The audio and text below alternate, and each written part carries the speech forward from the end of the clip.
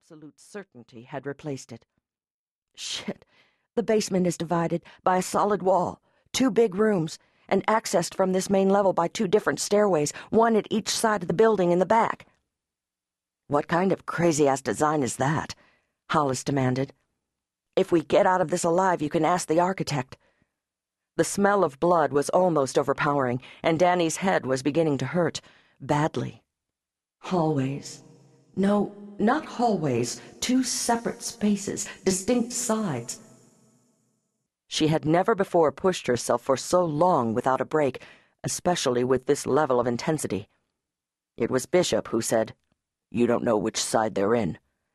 "No, I'm sorry." She felt as if she'd been apologizing to this man since she met him. Hell, she had been. Hollis was scowling.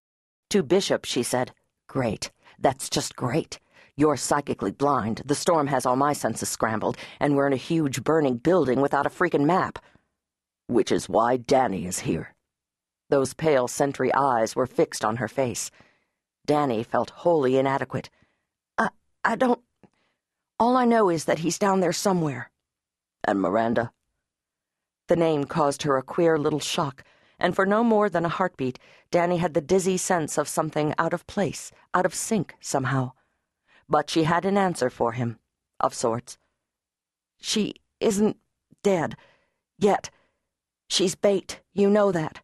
She was always bait to lure you." "And you," Bishop said. Danny didn't want to think about that. Couldn't, for some reason she was unable to explain, think about that. "We have to go now.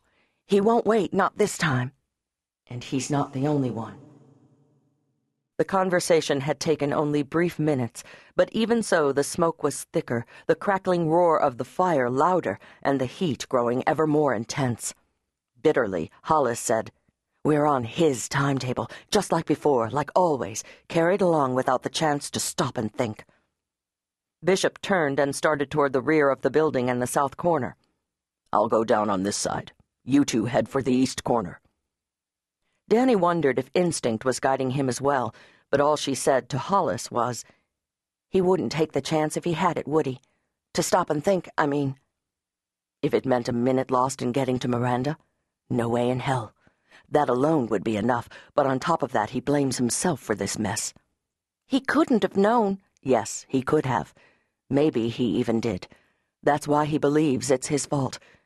Come on, let's go. Danny followed, but had to ask, "Do you believe it's his fault?" Hollis paused for only an instant, looking back over her shoulder, and there was something hard and bright in her eyes. "Yes, I do. He played God one time too many, and we're paying the price for his arrogance."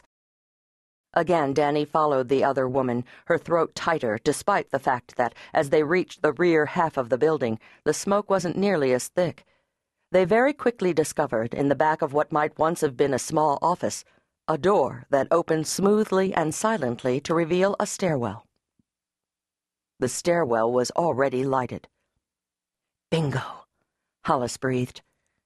A part of Danny wanted to suggest that they wait, at least long enough for Bishop to check out the other side of the building, but every instinct as well as the waves of heat at her back told her there simply wasn't time to wait.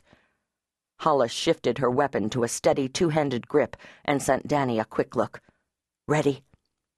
Danny didn't spare the energy to wonder how anyone on Earth could ever be ready for this. Instead, she concentrated on the only weapon she had, the one inside her aching head, and nodded.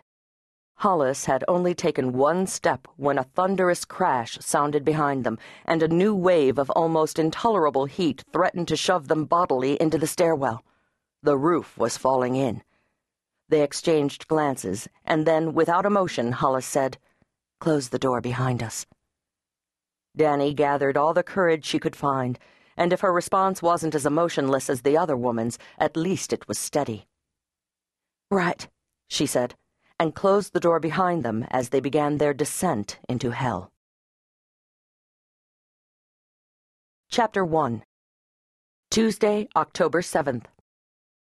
"You had that dream again last night, didn't you?"